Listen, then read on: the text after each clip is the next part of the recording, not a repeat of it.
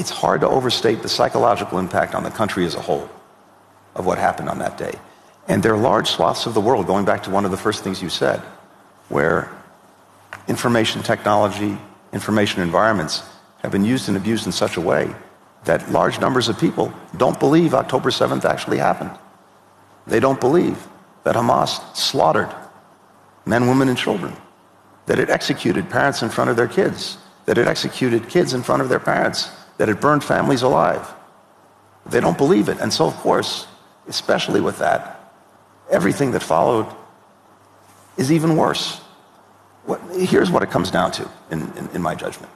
I think the biggest poison that we face around the world, internally in our societies and externally in our relations with others, is dehumanization.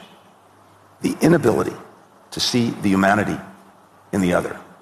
And that applies in every direction.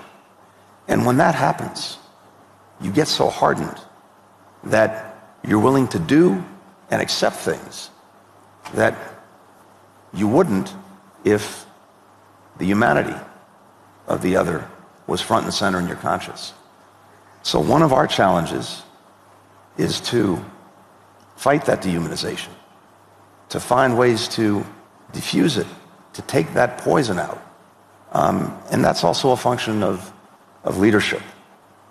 We need leaders around the world who see that, understand that, and are prepared to act on that.